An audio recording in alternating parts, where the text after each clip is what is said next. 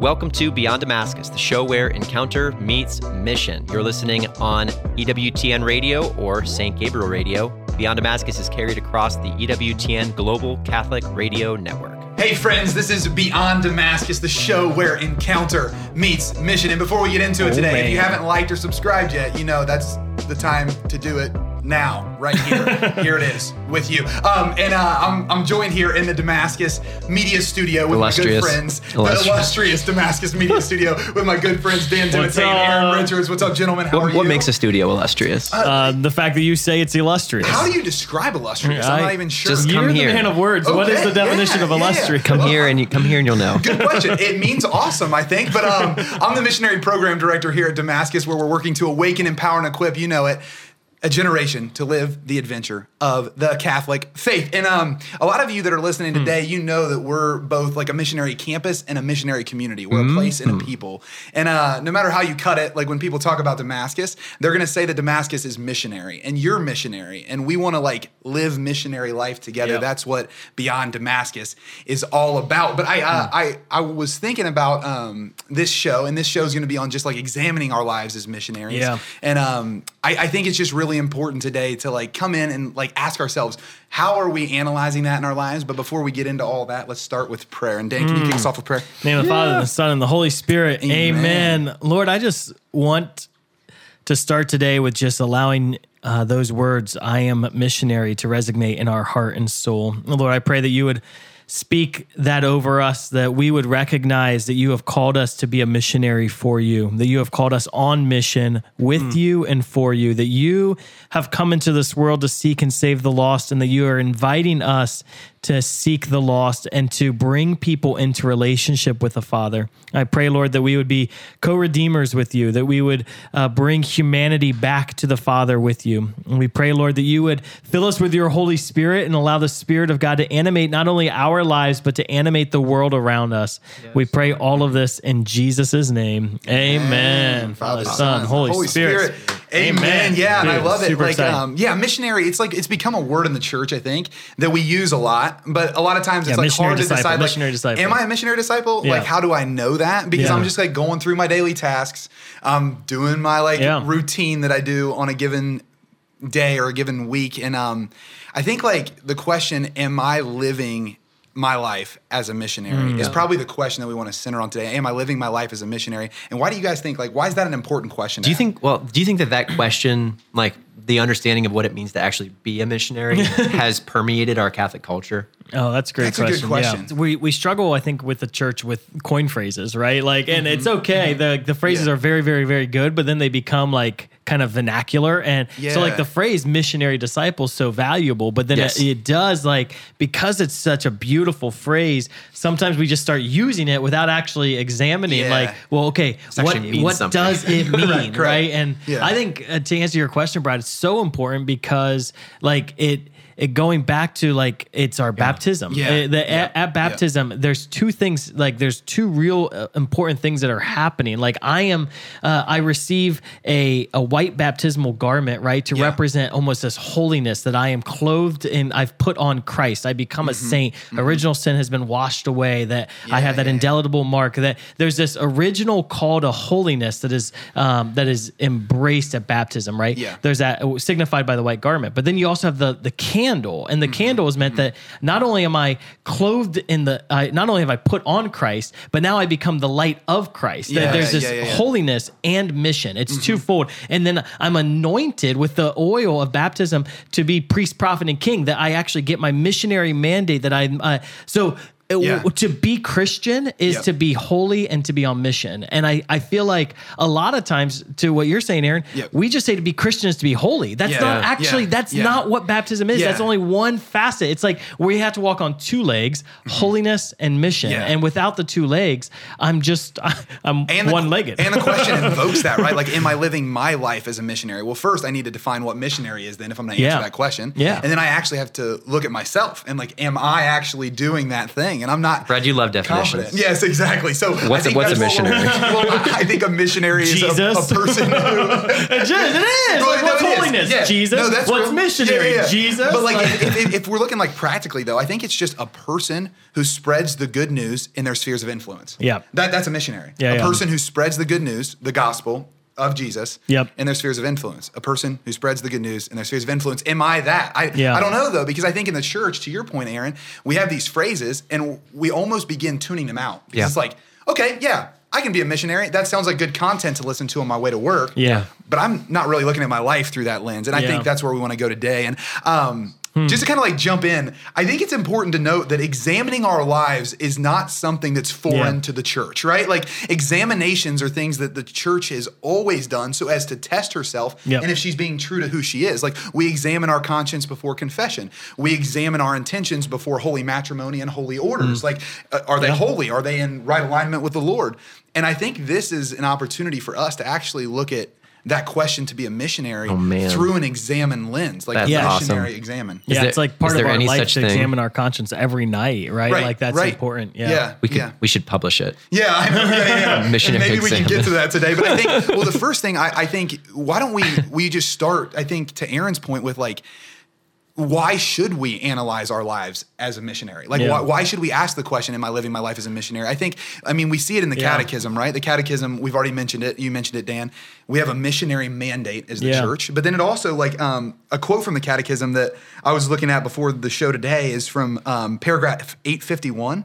Yeah. And it says, it is from God's love for all men. It is from God's love for all men that the church in every age receives both the obligation and the vigor of her missionary dynamism, for the love of Christ urges us on. Yeah, right? Like, I love that. There's something about it that is in our church, but I don't know if we express it perfectly. So, like, why is it important to ask that question? Well, and the catechism too, when they're talking about the sacrament of confirmation, I feel like we've all been confirmed, right? But it literally says that the sacrament of confirmation more strictly obliges us to spread and defend the Catholic faith. And so, like, we have this sacred obligation through our sacramental choice to be confirmed in the faith. Yeah. That sacramental confirmation, that sacramental strengthening, that's what that word means. That strengthening is a strengthening that gives us the grace to and the mandate to spread and defend our faith, which is it's critical because it's what we said yes to when we were baptized. It's what we said yes to when we were confirmed, and it's what we say yes to every time we receive the Holy Eucharist. It's that reconfirmation that I believe this is the body of Christ. I receive the body of Christ so that I receive the grace to go and then be the body of Christ, to actually be Jesus, his hands, his feet, his words, his lifestyle in the world. And his lifestyle was a lifestyle of redeeming the world, bringing the lost back to the Father, which is like, it's all just rooted in our sacramental theology. And I think we make sacramental theology all about us sometimes, as opposed to truly understanding that it's holiness and mission. But I want to dive in because I think that we really do a great job at Damascus with examining missionary life. And it's because we're a missionary apostolate, obviously. Yeah. But as we said at the beginning of the show, we're all called to be missionary. Yeah. And here at Damascus, you guys know it well, right? We have the 5 missionary mindsets. And I think if we walk through those are like a great way for the people listening today, for us every day of our lives, to examine if we're living our lives as missionaries. Like, Brett, shouldn't this just be something that comes naturally to us? Right, exactly. Isn't that the question, right? Like, like shouldn't be like a little, like, a program or something that I'm getting. So we often, a wise man once said that when you begin to do with intention what you've always done by intuition, you receive acceleration. So say that one more time. Yeah, when you begin to do with intention what you've always done by intuition, then you achieve acceleration. That's really good. So many times in our Christian life we think, okay, in order to be the perfect missionary, in order to be the perfect disciple, I just need to be born with it. It needs to flow naturally from my life. Or they have something that I don't have. Right. Yeah. You can become a better missionary. You can work at this. You can become a holier person. We can achieve greater impact for the kingdom if we align ourselves with the message of learning how does Jesus love and actually doing it intentionally. Yeah, that's really good. You're listening to Beyond Damascus, the show where encounter meets mission. Beyond Damascus is aired on the EWTN Global Catholic Radio Network and right here in Central Ohio on St. Gabriel Radio. You can listen to the whole version of today's show at www.ewtn.com/radio/podcasts, or check us out on YouTube or your favorite podcast app. We'll be right back with this episode after a short break. Thank you for all the work that you've done. I work at it, and then it's like, I stop, and then I start, and then I stop. You've done so much, and thank you for everything you do. And thank you, EWTN. I mean, I had a line that I could spread at work today from what I heard this morning on EWTN, that it took a woman to put Jesus on the earth. EWTN, helping people grow in their love and understanding of God. The people who call More to Life are often hurting so much. I just want to reach through the radio and hug them. I want them to know how loved they are and how much God wants to fill their hearts with His healing grace and His deep desire to completely transform the life of anyone who's open to the movement of His Holy Spirit. More to Life with Dr. Greg and Lisa Popchak. Monday morning, 10 a.m. Eastern on EWTN Radio. Welcome back to Beyond Damascus, the show where encounter meets mission. Beyond Damascus is aired on the EWTN Global Catholic Radio Network and right here in Central Ohio on St. Gabriel Catholic Radio. But the missionary mindset. So we have a fivefold missionary mindset. We know it well. I think we can just walk through each one individually. Yep. The first one is Jesus-centered, right? You mentioned this at the beginning, Dan. What is holiness? Jesus. What is mission? Jesus. Yeah. So why is it important in our lives as missionaries to first examine how centered on Jesus we are? Yeah, I mean, for me, when I think about that missionary mindset being Jesus-centered, I ask myself, how often have I used Jesus' name throughout the day? And so, I can go throughout all the world and talk about God and be okay, but if I go in certain areas of the world and I use the name of Jesus, my head will be cut off, right? And so there's something powerful about the name of Jesus. The name of Jesus by itself breaks this, it breaks walls, it breaks barriers, it sets bodies. People free, right? Yeah. There's a reason we pray in the name of Jesus, because the name of Jesus has power. And so for me, I try to use the name of Jesus as often as possible in normal dialogue and bring Jesus into the conversation. And if my conversations with people are not Jesus-centered, then a lot of times I'm like, dang, I didn't glorify, at the end of everything, right? Every knee will bend and every tongue confess that Jesus is Lord. Jesus' name is everything at the end of the day. And so just making him part of my everyday conversation is so critical. Yeah, that's so true. Yeah. So true. I think, Aaron, when I think about everything Dan's saying, I've implemented in my life the Jesus prayer, where I just internally say it. But I think mention some of the ways we can use Jesus. I think that a lot of times we think, well, I'm gonna go and I'm gonna put the name of Jesus out there to someone who's never heard it before, and maybe that's the call in the moment. But also, I can say praise Jesus when someone tells me the good day they're having, right, or other things. But how do you see that in your life? When you're, I mean, it's stepping into that identity in knowing that as I'm created in the image and likeness of Jesus, that my ability to partner with him in every moment is going to spell the difference between success and failure. Yeah. Yep. And to adopt that atmosphere. I mean, I was teaching on prophecy, on hearing God the other day, and I remember this 5 years ago when I remember sitting in a chapel and trying to think of I was asking God, reveal to me an image of your love, reveal to me an image in this moment. And I scrunched my eyes up real tight, and I was looking at the blood vessels on the back of my eyelids, trying to figure out I think sometimes we can really try really hard. But the reality, being Jesus-centered, is entering into a lifestyle where I'm in conversation with my Creator, right? Where my actions are motivated by a desire to be in relationship, as opposed to accomplishing a checklist, right?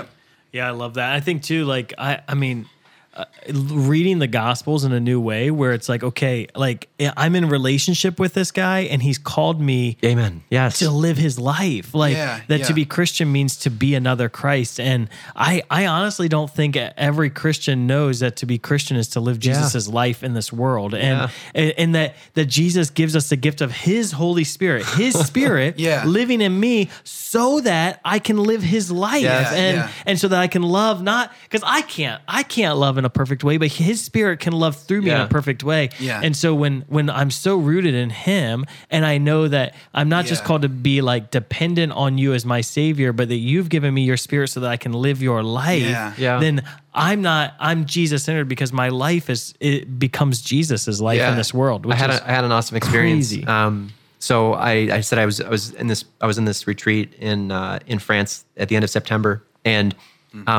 had a really moving moment where the priest who kind of partnered with me in the process, Father Bernard, I was so moved by his witness, right? Yeah. I so enjoyed coming into greater relationship with him and seeing the life that he poured out.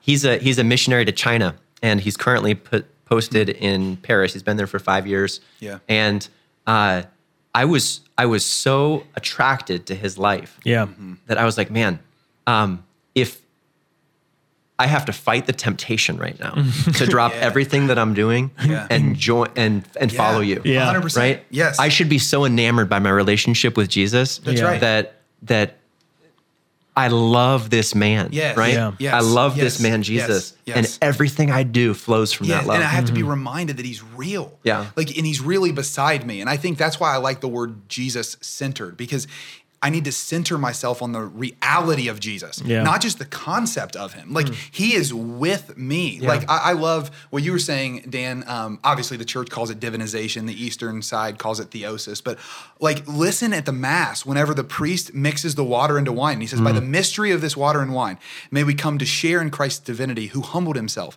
to share in our humanity. Like, crazy. It sounds so offensive today, but you're not just called to be like Jesus. You are called to be Jesus. Yeah. Like that sounds like so blasphemous, but it is absolutely true. I think of St. Irenaeus when he first said that God became man so that man might become God, and he almost was like stoned for heresy. Like they're like, that's not, he's like, yes, that is true, that Jesus' incarnation elevates us to the level of the divine. Yeah. And I think I mentioned the Jesus prayer earlier, and I guess, for those of you listening, if you don't know what that looks like I've implemented it in my life, and it's really easy. It's just, it goes with your breath, and you breathe in and you say, Jesus Christ, Son of the living God, and you breathe out and you say, have mercy on me, a sinner. And and you bring it into your breath, and you bring it into your life. And I've done it like hundreds of times a day for the last number of months. And it's changed my life, because what it does is it recognizes Jesus is real. Yep. Jesus Christ, Son of the living God, right? Like, you're here. And then I say, have mercy, which is everything we're talking about. I set the bar very high in my life for mission. And I constantly examine my life in an honest light of if I actually did it.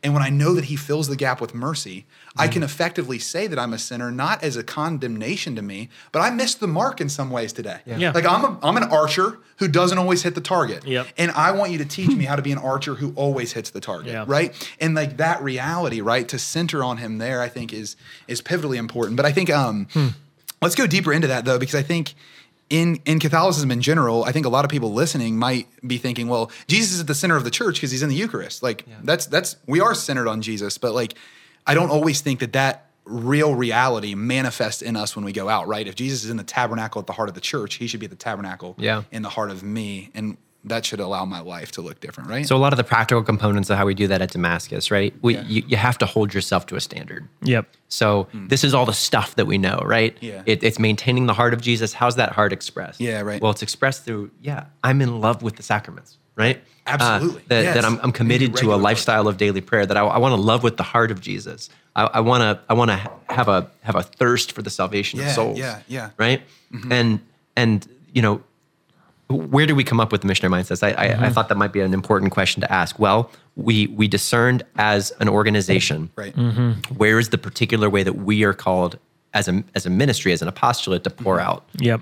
And then we asked God, show us the ways that we can hold ourselves accountable to that. Yes. So, and I think in large part, the missionary mindsets of Damascus could be a good starting point maybe even more than a starting point. Agreed. For any Christian. Agreed. Right? But we got there by asking practically, what do I need to do daily in my life? Right. Well, and you said a high standard, and you talked about a high bar, and being Jesus-centered, the standard becomes Jesus, not other Christians. And so, like, when I examine myself at the end of the day, I don't ask, like, we can't ask ourselves, was I better than the people in my parish, right? Yeah. Because they're not the standard. The standard is Jesus. As a Christian, he is I am called to live him. And so that to be Jesus-centered is to say, okay, did I live mission today like Jesus lived mission when he was on earth? And was I a Christ in this world, right? And if not, was I better than my priest? Was I better than my friends? Was I better than the rest of the world? Was my lifestyle like Jesus's lifestyle? And if it wasn't, then I need to cling to him, have mercy on myself, and say, tomorrow, Jesus, I want to live like you. Yeah, and that's freeing too, right? Because then I'm comparing to complete, not comparing to compete. So like when I'm sitting at this table with Aaron and Dan, I want to compare myself to them. Yeah. I don't want to compare myself to them so as to compete against them, but I want to be the complete version of Brad.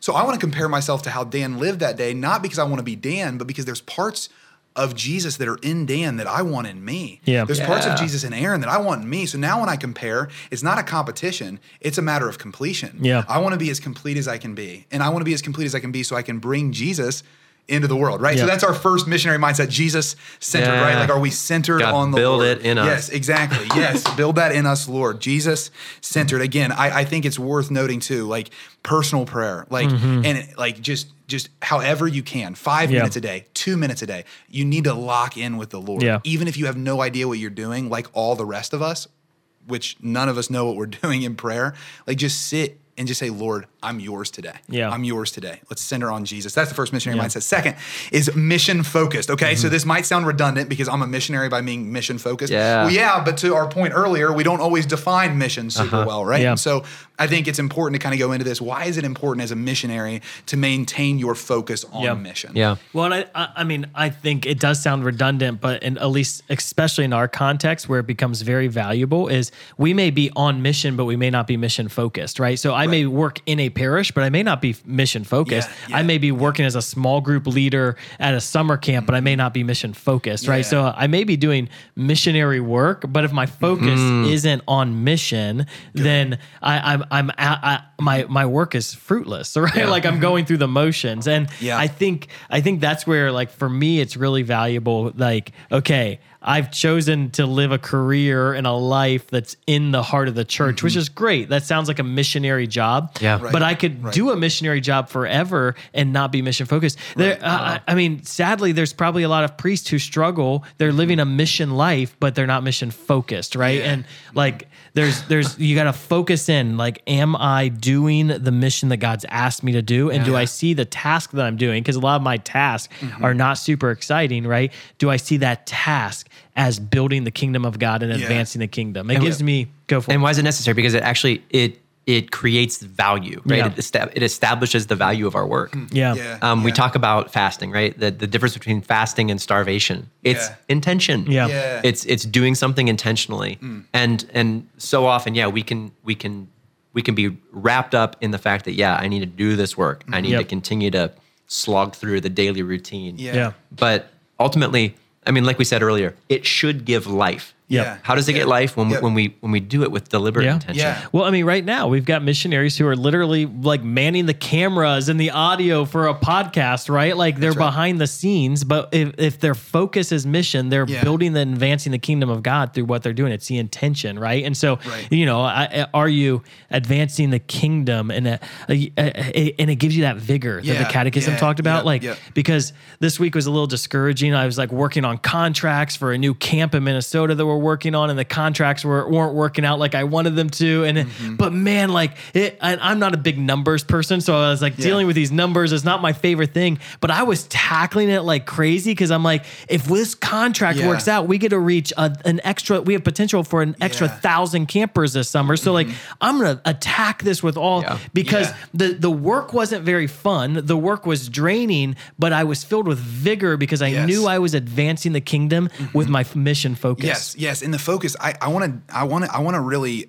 tackle that word too, because I think we live in a world where we're off focus, because there's so many things going on. But what I've recognized in my life, like, it's been 14 months now since I got married, and I've recognized that in my life, if on my ride home, if I'm not focusing in on the fact that I'm going home, and my wife's going to be there, and she's going to be excited to see me, and Nina's going to give me a hug when I walk in the door, if I'm not focused on like preparing myself for that, I'll lose sight of it. Yep. And not because I don't love her and not because I don't want to be present, I'll just lose sight of it because I'm not focused on it. And so, when you guys look at like, I guess the world today, maybe even the church today, like, where are we losing focus? Where can we regain focus? Do you know what I mean there? Like, I'm not even sure that like, I know what I'm centering on there, but like there's something in that word focus that in our culture today has been lost. The thing that comes to mind for me is that, we speak about statistics. Yeah. We speak about being ever conscious of the fact that, as a church, we're bleeding out. And I think that mindset can bring us to a place of already admitting defeat. Yeah. Right? As opposed to realizing that the mission of the church is very clear. It was communicated through mandate by Jesus. To take the gospel to the nation. Here's a newsflash. It's not to shrink. Yeah. Right? It's not that we would settle into a more crystallized, smoke-focused, smaller community, right? Yeah. Yes. It's that the church would be spread to the whole world. Why? Because it's worth it. Because the message of Jesus is worth it. Yeah. John Paul II says in his encyclical Mission of the Redeemer, he says, the mission of Christ, the Redeemer, is still far from completion. And like when we realize that, like, we've had 2,000 years at this game and we're still far from completion. Yes. Like we've got work to do. Oftentimes you see this distinction drawn between mission and maintenance. Yeah. Right? Yeah. And as a church, when we fall into a maintenance mindset, right, by virtue of that, almost out of necessity, we move our eyes from the mission. But I would even say the maintenance is valuable if done with mission focus, because the maintenance is critical, right? Yeah. Like we want to maintain the church through the ages. We want to be good stewards of our resources. We need to pay our bills and do all the stuff we have to do as the church to make sure we operate well. But it can't be our only motivating factor. Right. That's right. But it's got to be done with purpose and mission. Well, and I think heart. about it. It's pruning. Right? That every time I prune, if you've ever pruned a shrub or a tree, you prune to make room for more growth. Yeah. Like it makes no sense to prune if you're not making room for more growth. You might as well not prune it. Yeah. You might as well let it keep growing because it's eventually going to hit stagnation. That's why you prune back. Like if you cut the grasses now in the fall, like they're going to come back strong in your garden in the spring. And it's because you made room for them to grow. If you leave them as is, they're never going to grow. They're just going to remain that way. Like that pruning is so important. And that focus, I really do think pruning goes into focus as well. It's like, I want to prune all these things I don't have to focus on to get back to the root system. So I give room for more to grow. Like what am I focusing on? And mission, to your point earlier, Dan, holiness and mission are those things. I think we do focus on holiness because we know the stories of the saints, but do we focus on mission? I'm not sure. Well, we don't even focus on the mission of the saints. The saints were crazy missionaries, right? And they were so holy. Like, yes, they were holy because they were missionary, and it got them on their knees crying out for more.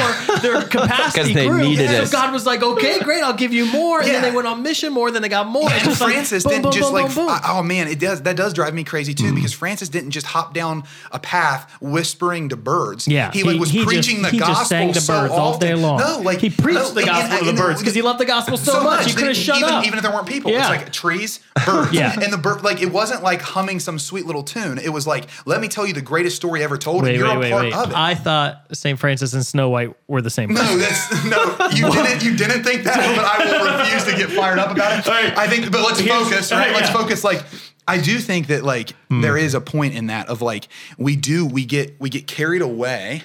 Into all of these things, like St. Francis, like he was great with animals, like there's a point even in that. But like when we focus down, it's like, no, that man loved Jesus and he loved the mission of the church. I want to draw another component to mission focus too. So like it's that classic phrase, everyone wants to save the world, but no one wants to do the dishes, right? Like we can focus in on the small things the Lord's asking us to do today to build the kingdom. And so like the Teresa's little way, like, right? Like, so not every stay-at-home mom is going to be able to be like out on the streets evangelizing and praying for the sick and raising the dead, right? Like, but if you're focused on what is God asking me to do today, and how am I going to love the children I have at home with all of the love of Jesus Christ? Like, how am I Jesus-centered? How am I Jesus to these kids? How do I pour out in a self-giving, life-giving way today to those that I've been called to serve? Like, there needs to be a focus on the small and have excellence in the ordinary things of life. And, my favorite gospel passage in all of Scripture is the parable of the talents, because I typically feel like I'm not like a 10-talent kind of guy. Like, I don't have all these amazing talents. But what I noticed was, if I have 5 talents and I'm faithful to them, I'm excellent in those ordinary things, 5 talents becomes 10 talents. Yeah. And then 10 talents becomes 20 talents. And then 20 talents becomes 40 talents. And I'm like, wait, the capacity grows. If I focus on excellence in the ordinary, God allows the small things to become bigger things. Yeah, and I think it's important to notice when we're focused on mission, and to your point, I think you are making that point, Dan. I'm not dissenting from you there. I think we get hyper focused on the quantity and not the quality sometimes. Yeah. That like the reality is, I'm called to be faithful to the mission today, and that might be less quantitatively than someone at this table. Like Aaron being in France last week, he ministered to more people than I did quantitatively. Yeah. But qualitatively, I could be on mission just as much as him, as long as I'm faithful and focused on what's in front of me, right? Yeah. So first we had being Jesus-centered, second, mission-focused, which brings us into the third, which I think it ties those two together super well, because it's the fruit of it, right? The third is being joy-filled, right? Being joy-filled. And man, like, I don't know. I don't think if you would poll the world and ask, like, what is one of the greatest characteristics of the church today, if they would say joy. But I think that, like, it is something we should be examining for that reason. Actually, that'd be a good video. I do. Like, just interview people on the street when I say, like, the Catholic Church, what do you think about? Give me some characteristics. Interesting I wonder how many would say joy. Yeah. I don't think many, but I think it is critical to being a missionary is to be joyful. Why is that? And why do we grab this one as ours? Because joy is one of the fruits of the Spirit, right? Yep. And we identified here at Damascus that this is one critically that we needed to sink our teeth into. Why? Because it's a natural outgrowth of the charism that God's doing here. Yeah. Right. So Mother Teresa said that joy is the surest sign of the presence of God. So when we communicate joy, we communicate the presence of God in a powerful way. Right. Yeah. And I shared earlier in the show that's what people say when they come here. Yes. That I was moved with joy when I met your missionaries, right? That there's something authentic about their joy. Right. Yeah. So could it be something else? Is it certainly no Christian is called to be devoid of joy, but are there other fruits maybe that you're called to grow in? Sure. Yeah. Or called to share in your mission? Yeah. Absolutely. Yes. But in mission too, though, there's something about joy that unlocks the heart to receive the gospel, right? That, like, when I see a joyful person, that's natural question is, what's the cause of your joy? Yeah. And the cause of like, when I see someone who's like super excited because they just watched a great movie, I'm like, I kind of want to watch that great movie, right? Because the cause of their joy has made me curious. When I live a life of pure joy, then people are like, oh, well, I kind of want what you have. Yeah. It's natural. It is. And it's both and, like so many things in the faith, obviously, right? Like, joy is both internal and external. What I don't like sometimes is like, well, my personality doesn't tend towards external joy. It's like, no, that's wrong. Like, you might be naturally a little more reserved than other people, but you still should be joyful externally in the way that you're called to be. Yeah. And you should absolutely be joyful internally. But I think a lot of times, we've talked about this on previous podcasts too, and previous shows, that like sometimes we create polarities, and it's actually like, no, you're called to both of those, right? Yeah. Like, to be joy-filled means to be filled with joy. And then my life, if you looked at it from the outside, you would say it's filled with joy too. Oh, I mean, I think joy is the first gospel we proclaim in evangelization. So it's, imagine I'm walking through. Bait. Yeah, I'm walking through my office, right? Okay, as I'm walking through my office, I'm not going to be able to stop to my coworkers and proclaim the gospel, but I am able to walk with joy and say hello to everyone and joyfully, like, gather them into the spirit of the day. And all of a sudden, I'm the light of the world because I have chosen joy, which is light. And then, so if I'm called to be the light of the world, living joy brings light. Yeah. It brings light into every atmosphere, every conversation, every room. Yeah. That's and let's talk about it in context of the church, right? So, like, if it's not one of the characteristics that we're giving the church, there must be a reason for that, right? Now, in my opinion, I think one of those reasons is in the church, we've made reverence and joy mutually exclusive. Yeah. So, like, you can't be reverent and joyful at the same time because they're opposites. I've got to either be praying quietly or partying wildly. And I tell this to like middle school and high schoolers, and they roar with laughter. It's one of the ways I build rapport with them. I'm like, have you ever been in a church where you get shushed for smiling? Yeah, right. Because you like you do, you like go in and you're like smiling, and people Catholic are schools already are great on in that. the Like fence. kids are like smiling. Like, stop talking. They're like please, no joy. This is a quiet space. Yeah. It's like it's a reference space. Yeah. I'm not confident that it's always supposed to be a quiet space. Yeah. Like, but you're saying quiet and reverence are together. And like, but no. I've been very reverent. I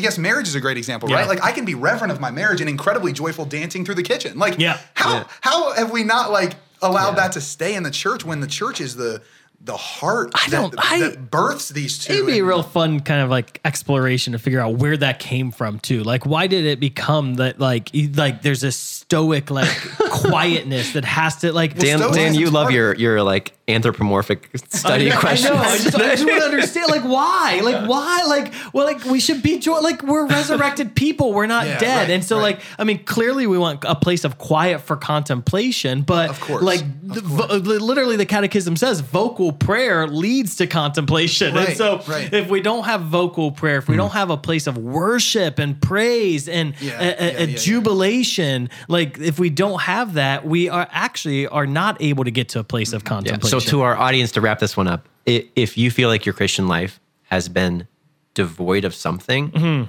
if you feel like you've embraced the discipline of silence and prayer and contemplation, but you feel like there's something missing, seek out opportunities to find a faith that's filled with joy. Right? Seek out opportunity to find a community that can actually encourage you in this. To exercise those other muscles to see if something happens.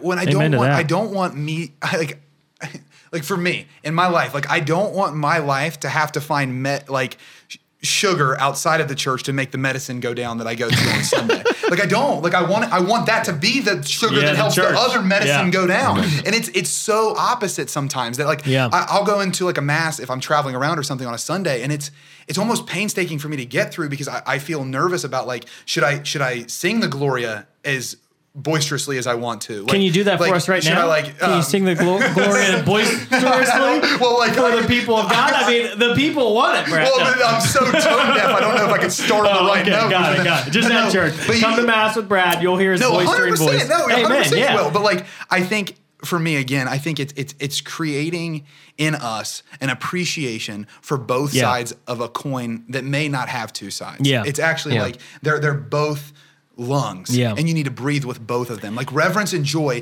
certainly there's times when reverence is expressed in reservedness, but certainly there's times when it's expressed in joyfulness. So when we're talking about a missionary exam, and at the end of the day, it's very easy to ask, like, was I joyful today? Like, was I joyful with my kids today? Was I joyful with my spouse today? Was I joyful at work today? Was I joyful in my daily duties? Like, did I enter into this day with joy? Because joy is a proclamation of the gospel. And so did I rise to the occasion? That's right. Yeah, and that's our third. So we have being Jesus-centered, being mission-focused, being joy-filled, and that brings us to our fourth, which is usually everyone's favorite, which is being obedient. Right? Obedient. Nice. Okay. And I love it. This has actually been a reflection of mine, like in prayer leading up to this show today. Like, we live in a very disobedient culture. Like we almost spite things just to spite them. You know? Like we do. And I'm not, and that doesn't fall far from my tree. Like sometimes you start disagreeing with someone, and then you're like, "Wait, actually, I do agree." So, but I think but part of that might be we just don't understand obedience. So, what is obedience, and why is it important in living a missionary life? I mean, I love just the etymology of the word obedience. It comes from the Latin that means to listen, and so I think there's an element of in order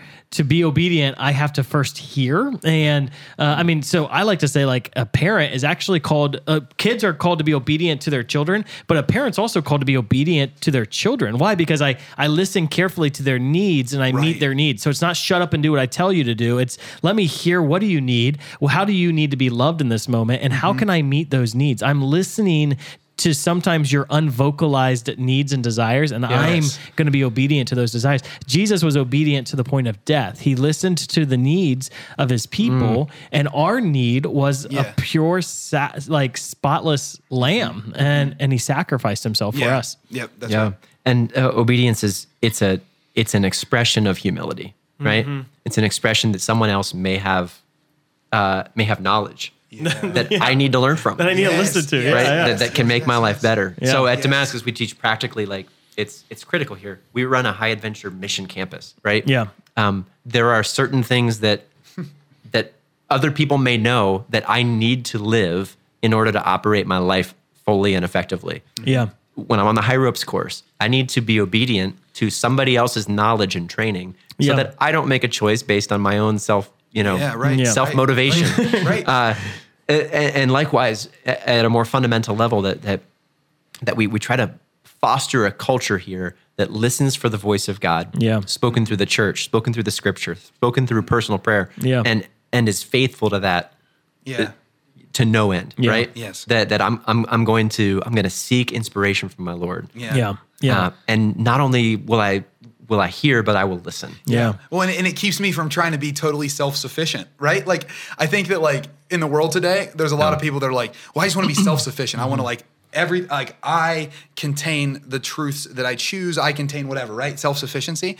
But I think what's so funny to me is when you look at the nature of a human person, they're always looking for affirmation from someone else, which means that they aren't in fact self-sufficient because they're questioning whether they're right. And it's like, affirm me so that I can know I'm self-sufficient. It's like, well, that in and of itself doesn't make you that. And being obedient humbly submits myself to that knowledge daily, even if the other person's wrong. I think like there's been times in my life, again, like I'm not saying this is always the case, but there's been times where I felt like the Lord wants me to be obedient, like to a person that he's placed in a position of authority for me, just so that I can learn what it's like to operate out of it, just to do it. And when I do it, sometimes it doesn't reach the results, but then instead of spiting the results, trying to ask myself, how can I support the decision that was given to me as best I can? Yeah. And I think that's changed my life. Yeah. And in missionary context, right? Like, am I being obedient to the voice of the Lord? He's asking me to do something that I'm not sure will result in positive things for me. Yeah. Right? But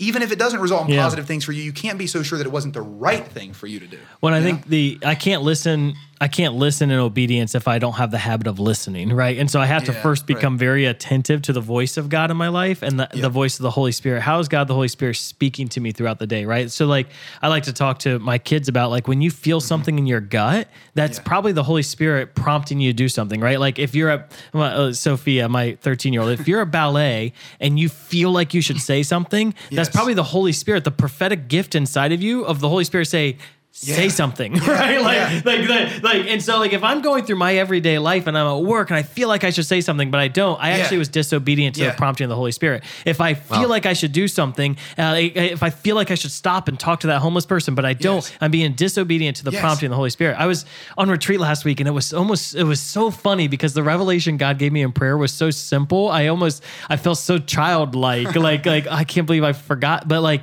I'm consumed with, I really truly love that the Holy Spirit lives in us. Like I'm all about the Holy Spirit dwelling in us. Like that we're a temple of the Holy Spirit. Like that's one of my favorite spiritual realities. But then the Lord said, did you know that you're supposed to follow the Holy Spirit? And I was like, oh wait, he's also before me. And I actually have to get my marching instructions from him and follow him. Like when Jesus says, follow me, it means actually follow him. Like don't follow me, Jesus. Like, no, I'm going to follow you. And so that means like just going into work and saying, like, Holy Spirit, what do you want me to do today? What do you have for me? Like what is here? And asking. That's right. I mean, I think I kept going into conversations and I wasn't following the Holy Spirit. It's silly, but I wasn't like, Holy Spirit, what do you want me to do in this conversation today? I was just going in, assuming that God's alive in me. So what I do is what God wants me to do, but I had to stop and ask, Holy Spirit, what do you want me to do so that I listen and then I act? And we'll never know if it's him unless we try it. Yeah. So this is a question I get. You start knowing what the voice people of are constantly the like voice of truth is. The defense mechanism that sparks in me when someone tells me that is oftentimes, well, how do I know it's him? Yeah. Well, I don't need to. Because what I've committed to is trying to follow him, and I'm not confident I hear him perfectly. But I can tell you this: I'll never know if it was him or not unless I try it. Yeah, and that's the inspiration for us in being obedient is we need to try it. So can I give a great example of this? Go for it. So the other day I was driving and all of a sudden the Lord just told me to pray for this priest. He just put the priest's his name on my heart, and he said, pray for him. And so I started to pray for him. And then the Lord said, text him and give him a word of encouragement. And I was like, all right, Lord, what's the word of encouragement you want me to give him? And I gave him a very simple word of encouragement, right? And but I texted him, and it opened up a conversation. And this priest, he was really struggling. And he's like, dude, your word of encouragement came on an incredible day because I'm just so beat up, and I've been beat up for a while. And we were able to actually then enter into conversation. So if I wasn't obedient in that moment, I wouldn't have been able to be Christ to that person. You'll know a tree by its fruits. You'll know a tree by its fruits, and you won't know the fruits unless you plant and you harvest. Just do what God asked you to do, and fruit comes. Yeah, it's amazing. So and that's obedience, right? So even Jesus does that. I'm sorry. No, he's obedient. But he spits in someone's eye. Like, why would he do that? That makes he spits in his hands, he rubs it in someome's eyes, or he gives the people wet willies. Like he sticks his fingers in their ear. It's like he does weird things, right? Because he's being obedient to what the Spirit's asking him to do, and he's teaching us that sometimes obedience looks a little silly. And let us take solace in that. That if we do look silly, even if we're wrong, we were given a witness by Jesus when he did things silly. Be Jesus that we centered. can try do what that. He did. And even if those silly things are wrong, what's the worst case scenario? I look silly? I look silly all the time. Well, I mean, there could be a word. If I spit in my boss's eyes because Jesus told me to, I may lose my job. But we should try it out. Let's see what happens. Yeah, so let's not assault people. But let's work through because we have a fifth missionary mindset, right? So we're Jesus-centered, we're mission-focused, we're joy-filled, we're obedient, and lastly, we're toilet plungers. This one was hard. Toilet plungers. This is the most official one. This one was difficult to communicate in France. We're literally, I love it because we're a private association of the faithful, so we have documentation of official bylaws. And one of our charisms is so the church has officially accepted our charisms, and one of our charisms is toilet plungers. We're got to be the only Catholics in the church. That may be the only document in the church that has a bishop's signature on them on a document with the word. I want to put some context. This shouldn't be inside language, so don't take it as too much. Literally, toilet plunger, getting into messes, getting into messes, not being afraid of that, right? And so I think what I'd like for toilet plunger, how about we just have each of you just give what you think of when you think toilet plunging? Because I think I think everyone listening, myself included, I know the messes in my life. Yeah. And I know where I'm hesitant to step into them, and I know where I'm willing to step into them. Yeah.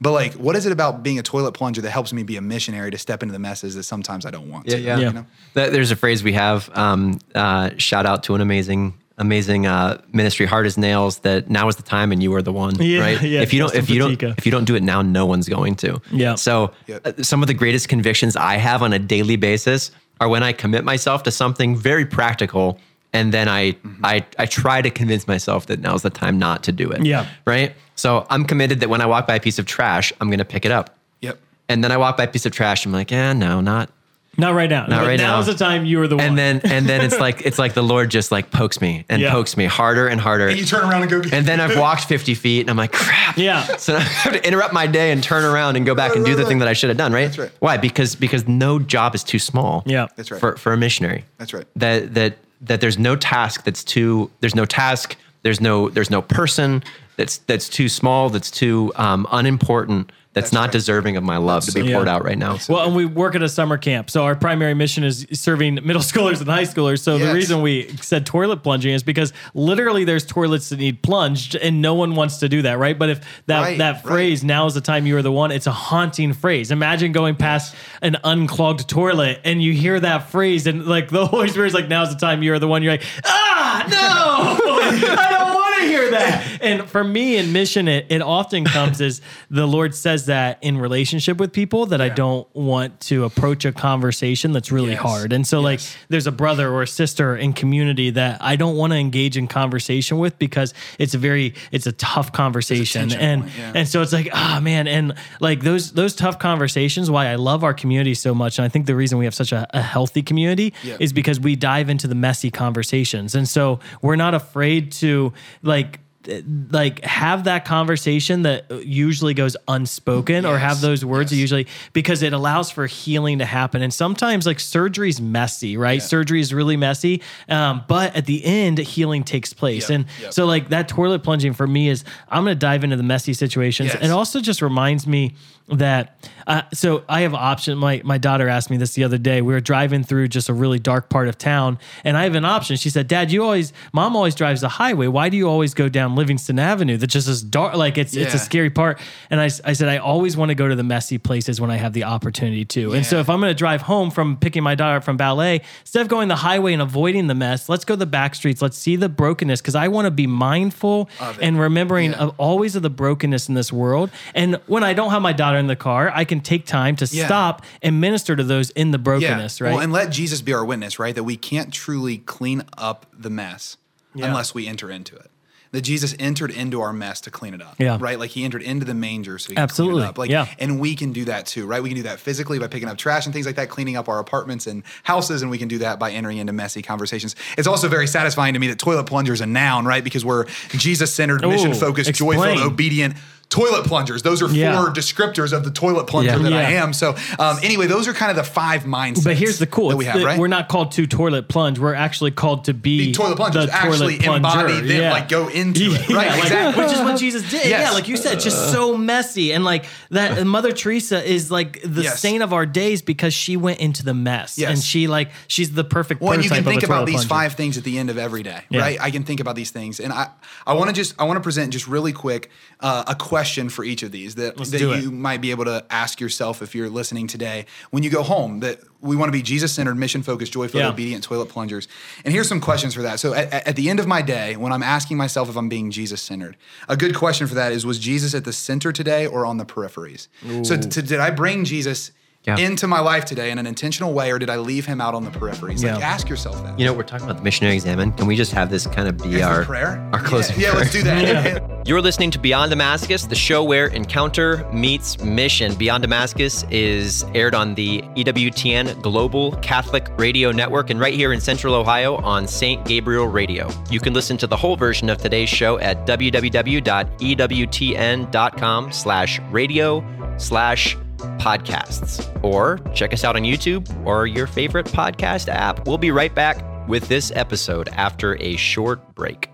I'm Kimberly Hahn, and my new show, Beloved and Blessed, is now on EWTN Radio. Every week, I share scripture and my personal experience to speak to the desires and strengths of all women so that each of us can better live out our vocations as daughters of God. Tune in to find inspiration, hope, and strength in each episode. Don't miss Beloved and Blessed with Kimberly Hahn, tomorrow at 9 p.m. Eastern, only on EWTN Radio. Catherine Hadro and her team of pro-life experts shine the light of truth on the culture of death. You can stay informed and educated with the latest news and truth when we send you EWTN's Pro-Life Weekly directly to your inbox every Friday. Don't miss an episode of EWTN Pro-Life Weekly. Visit EWTN.com and click subscribe. EWTN, the Global Catholic Network.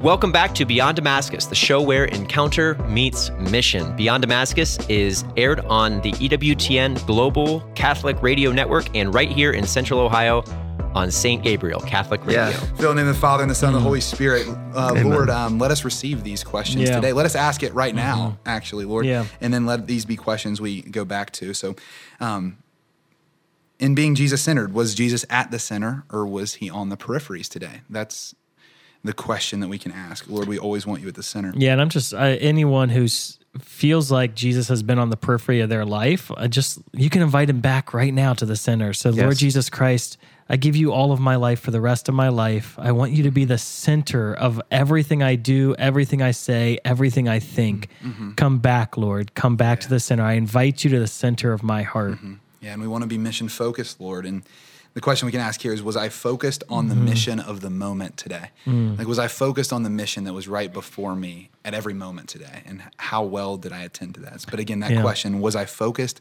on the mission of the moment today? Yeah, Lord, maybe you can just reveal right now, Jesus, just reveal to us, what is our mission today? What mission is before us that maybe we've been ignoring? Thank you, Lord, just speak. Yeah, do I see my assignments from you, God, as a gift? Mm-hmm. As an opportunity to participate in your work? Yeah. And the third, Lord, we want to be joy-filled.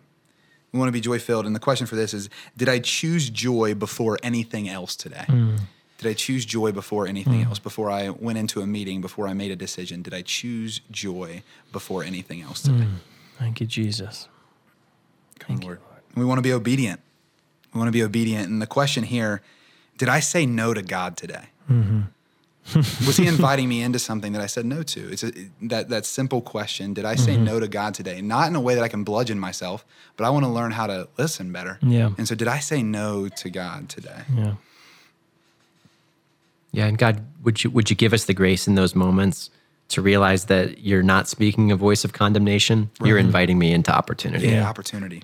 Thank you. Yeah, and just, Lord, open our deaf ears so that we hear your voice better, that just through the busyness of our day, just shout sometimes to us so that we hear the promptings of the Holy Spirit in our daily lives so that we would be obedient. Yeah. Mm-hmm. And then last, we want to be toilet plungers. And the question here is, did I avoid any messes today? Did I avoid any messes today? Right? That can be the question that leads us to toilet plunging. Did I avoid any messes today? Yeah. Help us be messy, Lord.